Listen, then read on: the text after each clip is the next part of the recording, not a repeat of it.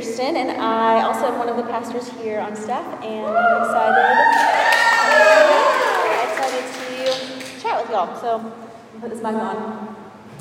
So, my husband and I, we're celebrating our 10-year anniversary soon, so we're pretty excited about that. But we met about 11 years ago, and we definitely spent the first, it's embarrassing, first couple months of our relationship, just texting. Don't recommend it. And flirting, playing words with friends, which is the old Wordle, and I am not a Wordle person, so it's funny that I did that. But we texted for a while, and then he came to Chattanooga, and we started the oh-so-fun journey of a long-distance relationship. And we took a couple flights, did some long drives, but primarily our relationship was able to happen because of the megabus. And we take this overnight drive there on the bus, and Jonathan was working at a church at the time, and so he'd come here for the weekend, and then he'd put on his church clothes Saturday night, get on the bus, show up Sunday morning ready to preach a sermon, here I am, ready from the bus. And I never want to get on a megabus again. I do not want to. I have some strange stories from that time. But both of us were willing to do kind of whatever it took to actually be with each other. We want to be with the people we love. And honestly, I think we discovered during COVID that we just kind of want to be with even the people we sort of like. You guys experienced that. I know every one of you missed a year of school, and probably just that longing to be in class with somebody else, to learn alongside of somebody was there existing. And tonight what we're going to talk about is that God longs and desires to dwell and to be with each of us. So I pray tonight that you would come to know that to be true. So let's pray. Father God, thank you that you want to be with us, that you have made a way to dwell with us. That no matter where we are worshiping, that you have made a way that we can be with you. We are thankful and so grateful for that. Would you teach us tonight? In your name, amen. So, in order to understand where we are in the scripture tonight, we have to look at this one verse as a whole. We have to look at it in the whole of the Torah. And the Torah is the first 5 books of the Bible. So we've got Genesis, Exodus, Leviticus, Numbers, and Deuteronomy. And we, as a sermon series, are in Leviticus, that one right in the middle. So to understand what we're going to be talking about, we got to go all the way back to the beginning, to Genesis 1, where God creates man. He creates man, and he puts him in a garden, and he literally dwells with him. He goes on walks with him. He's with man, but then man sins and has to leave the garden and no longer dwells with God in the same way. And we'll see in the pages of all of the rest of Scripture God's work of bringing his people back to himself, back into that relationship with him. So in the pages of Genesis, that first book of the Bible, we see that being done, that God moves towards people, bringing them back to himself. And then we move into the next book, Exodus. And here in Exodus, this guy Moses, who is a big star in Leviticus, is introduced, and he is made to bring the people of Israel, the Israelites out of Egypt, out of slavery. They're in the middle of the desert. They're wandering around. God says to Moses, "Build me a sanctuary that I may dwell among my people." So then Moses is giving all of these instructions. Those of you who have worked with me know that I like detailed lists. God likes them even more. All these crazy details about how to build this thing called the tabernacle, which is a place that God will come and dwell. So the people of Israel build this tabernacle, this tent of meeting, and God comes and dwells in this tabernacle. The people of God would know when God's glory came because a cloud would come and be around this tabernacle. But at this point, nobody is allowed inside, which leads us to our scripture tonight. Leviticus 1:1. The Lord called Moses and spoke to him from the tent of meeting. God is calling Moses from the tent, meaning that Moses is not in it, but God's inside. Okay, so why this one verse, right? Once again, we got to look at the whole of the Torah. And so we skip through all of Leviticus, go to the very end of it, and then the next book is Numbers, and we start right there. Numbers 1:1. The Lord spoke to Moses in the wilderness of Sinai in the tent of meeting. The Lord spoke to Moses in the tent. Moses is now in the tent, which means that this book of Leviticus somehow, some way got Moses into the tent. That this book is not just a bunch of rules and sacrifices, but the purpose of it is to allow God to dwell with his people. And that makes me really excited to read Leviticus, to understand that God has made a way to be with his people in this book. And this idea of God being with them in their presence would have seemed nuts to the people at this time. Gods of the ancient Near East were all super far away. They existed in the clouds. They created out of war and violence. People rarely even knew their names. And then to say that this God is coming to actually be among them and to do it out of love, there's probably fear, to be honest. Because one of the last times they saw God's presence, it was like he was on a mountain. Moses was up there getting the Ten Commandments, and there was like lightning and thunder, and they can't even touch the mountain without somebody dying. Like that. So of course it's like, okay, you're going to come, dwell here among us, and we're going to be with you. And that had to be kind of scary. But then probably also really exciting that God would come and dwell with them, that he would be there and could protect them and care about them in that place. That would have been so beyond what they could imagine. He wanted to dwell with them, so he was making a way in Leviticus to dwell with them. He wants to dwell with us too. This is not just an invitation for back then. He desires to dwell with each of you. So tonight, as we talk through this, I want actually this stirring in your mind. Why maybe do you not want to dwell with God? Maybe you're scared, just like they were, for great reason. Who is this God? What is he capable of? Maybe he hasn't piqued your interest yet. I mean, I wouldn't have gotten a megabus if I wasn't interested in Jonathan. I don't know if he's worth it.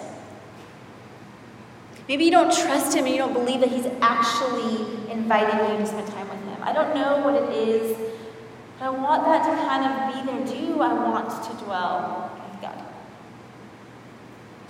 Another question you may be asking right now is, well, right now, here we are worshiping God. We didn't have to do a whole book worth of things to spend time with him, to be with him, to pray to him.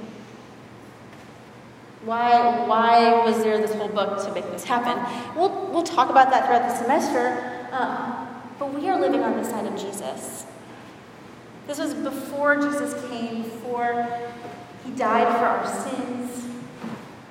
And so if you can imagine, one of the best examples I was given was that Jesus' holiness, his glory is like the sun.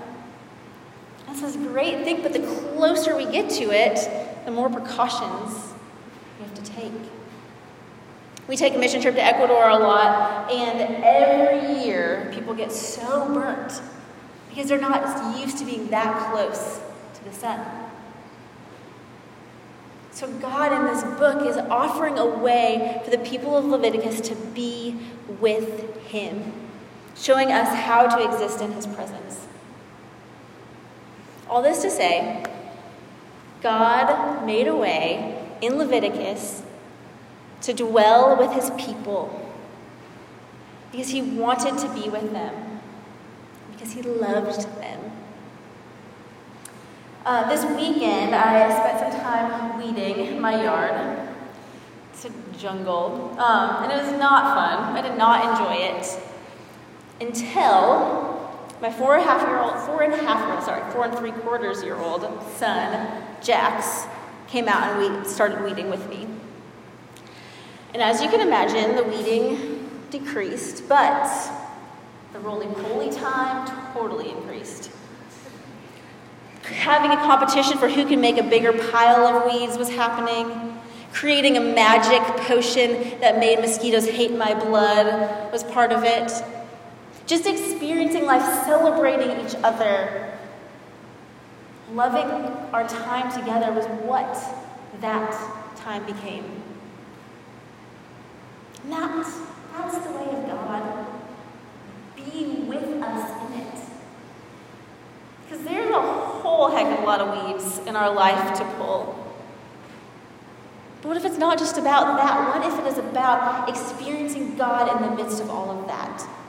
Recognizing all of the little and really big things that God puts in front of us as we are at work. Enjoying God while we're doing our life. That is dwelling with Him. And when we dwell with Him, we experience a relationship that's deeper than you guys could ever imagine. When we dwell with Him, God encourages us. And when we dwell with Him, we experience abundant life now, no matter how dreary our circumstances may be. So when we dwell with God, we experience a relationship with Him that we couldn't imagine. We can totally get to know people from reading about them, watching a documentary about them. We can have friendship with people on Marco, Snapchat, on the phone. But it's lacking. It's lacking that experience with another. It's lacking making memories with them. How much better do you get to know someone when you know how terrible they are at parking? How they always make eye contact with the people in the store? How they get distracted by? What they get so pumped about happening right around them? Making those memories, knowing those things about those people, that builds those relationships. I love on mission trips when we make people put their phones away so that when they're experiencing things there, the first people they share those experiences with are the people with them on the trip. Not just calling home to somebody. Because that sharing of experiences builds and deepens relationships in a whole other way. And as those relationships deepen, what we recognize is that we are coming to know them even more. And what's happening too is we're becoming more and more vulnerable because we're in person with somebody and they are watching us. It might not just be what we're offering to them, but they're watching us. And God knows that as we are vulnerable, we get to know each other more. So He chooses to become very vulnerable and to come and come and dwell in a tent in the middle of a desert. Because He knows that that will allow us a better way of knowing Him. Because it's not just what He says He's about, it's what He's showing us He's about alongside of us. And it will allow us to trust Him more that He actually does know us because He is doing it with us. I'm sure there's somebody in this room that each of you are like, yeah, this person just doesn't understand me. Oftentimes it's a parent. For those of you sophomores this year, upperclassmen, you've experienced this too, you guys can very vividly remember this past summer. So the summer after your freshman year, it's a hard one. You go home and yes, you have to tell people where you're going and you're like, what is this? You want to know what time I'm going to be home? I don't know. But also, these people who knew you a year ago now think they still know you and you're like, that's not who I am anymore. I don't really like that stuff. This is what I'm passionate about. And they act as if they know you, but they haven't experienced life with you as you've changed this past year. So So it takes time for you to reorient to them, for you to have new experiences so that you could be known by them. But as you do, as you believe that they know you, you begin to believe the things that they're saying about you to be true. And so as we dwell with God, we believe that what he's saying about us is true because we believe he actually knows us. And ultimately in this, we experience this depth of relationship because God likes us. Right before this passage, Moses is having a conversation with God. He says this to him: "If your presence does not go with me, do not bring us up from here. For how will people know that I found favor in your sight? How will I look distinct from anyone on the face of the earth?" And the Lord says to Moses, "The very thing that you have spoken I will do, for you have found favor in my sight, and I know you by name." You have found favor. I like you, and I know you. God wants to dwell with his people because he likes them. When Jax and I will think about the weeding weekend, we're not going to remember the weeding or maybe even the roly-polies. But we'll remember that relationship that we have, that we experience. What I'm going to remember is I remember him hugging me afterwards, being like, "I love you, Mama." I'm going to remember how much I like my buddy and how much he likes me. When we dwell with God, he encourages us. I don't think I'm alone with this, but I don't really like going new places by myself. I love it when I have a friend to come with me. I have so much more courage when I can walk into a room knowing I've got somebody else alongside of me. And this is the sort of courage that God can offer to us. I was chatting with a friend about this, and she said that when she goes anywhere with her brother, she is just so free. Free to be herself, free to giggle as much as she wants to say the things she feels, and that she simply feels protected because he has her back. And this is the encouragement God's giving us because God is with us, that no matter where we go, our value lies in him, and he's with us. So it's going to be okay.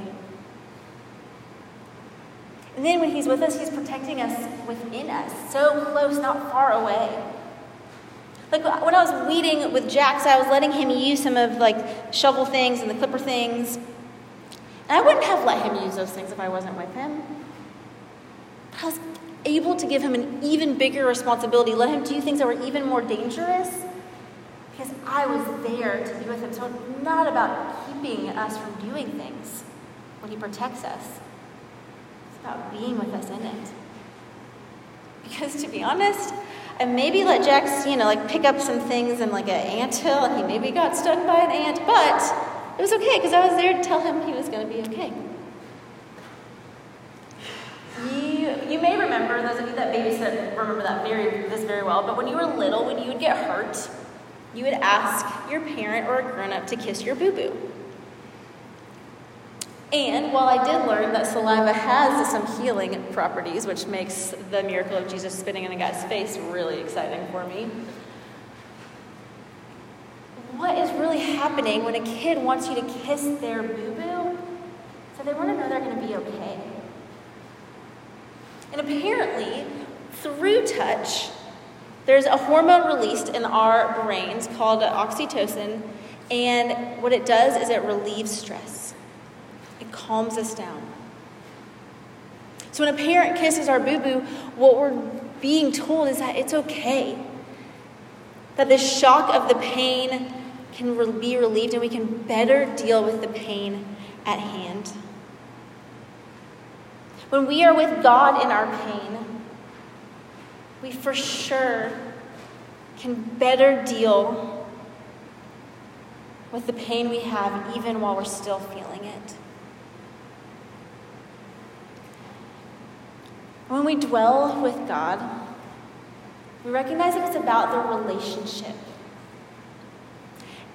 We begin to experience abundant life in the now not just in a place that we're going. While we were weeding, the weeding got a lot less, and the roly-poly adventure increased. The amount of time we spent finding the roly-poly, putting it in a cup, putting it in a weed pile, naming it, watching how fast it would roll down the weed pile. That's what the day became about. And I had to release this plan that I had of getting a portion of my yard beautified, because it was about spending time with Jax in that moment. Our life with God isn't about where we're going. It's about life with Him in the moment. It's not hopping on a plane to get to Mexico and there God will be. It's about going on a walk and getting lost and not having any idea where that destination is. This is what the Israelites were doing. They were wandering in a desert, and God wasn't like, I'll show up when you get to the promised land. He said, no, I'm coming and dwelling with you now. That's how Jesus did ministry. It wasn't like, hey, disciples, once we get to the Sea of Galilee, then we'll do it. No, it was on the way. Christians, our life is a life on the way because it's a life with God on the way, not a life to get to God someday. And as you're living this life with God, your plans will change. That's okay. That just because maybe in middle school you're like, I'm going to become a nurse, that may not be what's happening now. That's okay. That when you're 20 and 30 and 50 and 100, that you're like, oh my gosh, but I'm living life with God and these other things have been put before me and I love them. Probably people. And you'll be redirected and some of those plans won't happen. Some of them will just happen in a whole new way. But as you're living this life, what you're experiencing is abundance, abundant life, because abundant life is the relationship, the beauty of the relationship that you will have with God. It's now, not someday. Jesus tells a story in the Gospels of it's called the prodigal son, of these two brothers. And the younger brother, one of the brothers, asks his dad for his inheritance, and he goes and spends all his money, has a big old time, and then ends up being broke, coming back to his dad and begging for a job. And his dad said, I'm not giving you a job, come back to the family, I'm throwing you a party. And during the party, the older brother is jealous and gets upset. And he goes to his father and tells him this, and the father says, but you've been with me the whole time. Sharing with him that abundant life isn't the money and the things that they're doing. It is being with the Father. It is being with God that is that abundant life. So in the book of Leviticus, God is offering this abundance to his people in this place. He's saying he's making a way for his people to dwell with him and to be in the presence of his holiness.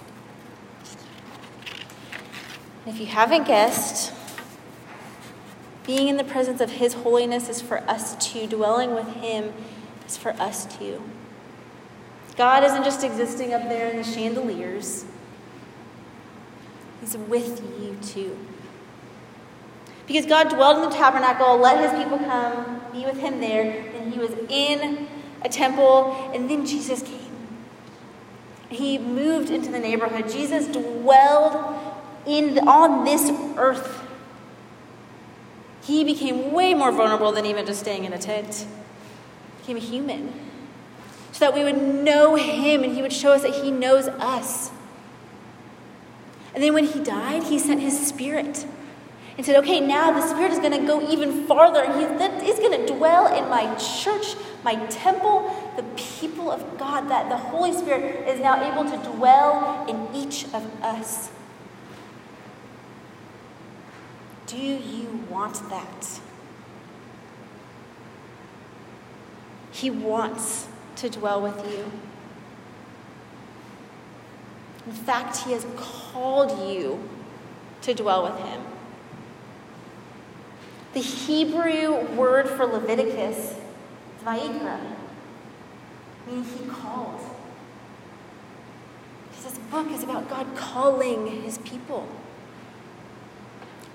You may be wondering, it's a big time of wondering what you're called to. Like, am I called to this job? Am I called to this relationship? Am I called to this core group? I don't know, maybe. But I do know you are called to dwell with God. Will you respond? You've been called. And we're not called to do it timidly. We're actually invited to do it with great boldness and confidence. Hebrews 10:19 says, "Therefore, brothers and sisters, since we have confidence to enter into the most holy place," that's part of the tabernacle, "by the blood of Jesus, by a new and living way opened for us, by the curtain that is his body, and since we have a great high priest over the house of God, let us draw near to God with a sincere heart and full assurance." We get to draw near to God in confidence. It is living life with him that will show us that not just getting through the wilderness is key, but that it is living with God in the middle of the wilderness. And I think that's maybe why God showed up in the middle of the wilderness and said, "I'm going to dwell with you here." So that we would believe that he actually wants to do that with us wherever we're at. And I have definitely been asking myself lately, do I want to dwell with God in my circumstance, or do I just want him to get me out of it? And I've come time and time again to say, yes, I want to dwell with him in the middle of it, because I'd rather follow him out of it than find my own way out. I'd rather live with him in the middle of it than just to be out of it without him. Because God isn't just like this mean God saying haha, good luck in your bad situation. He wants to walk with us through it. That journey just may look different than we could imagine. God wants to dwell with you.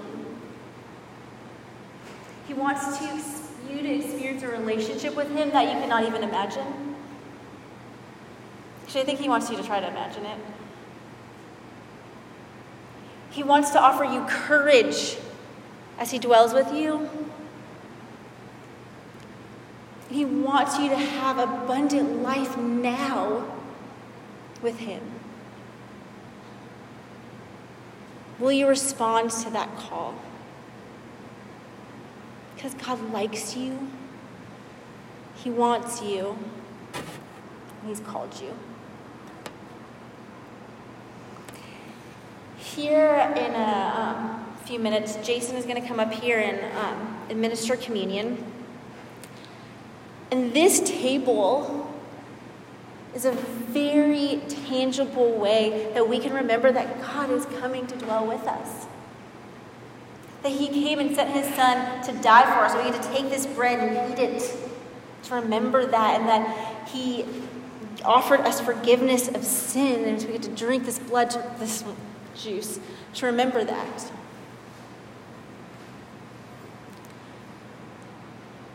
We get to use this table as a gift to remember that God wants to dwell with us. This past Sunday, we took communion at church, and so I was explaining to Jax what it was, and I was telling him, this is the bread, and it, represents Jesus dying for us, and this is the juice, and represents him, forgiving our sins in this new covenant. And I was telling him all that about this, and I was like, "What do you think, bud?" He's like, "I like Jesus." I was like, "Me too, buddy. Why do you like him?" And he goes, "Because he made Lucy." And Lucy's my 6-month-old who has a congenital heart defect and has by far been the hardest part of Jax's life.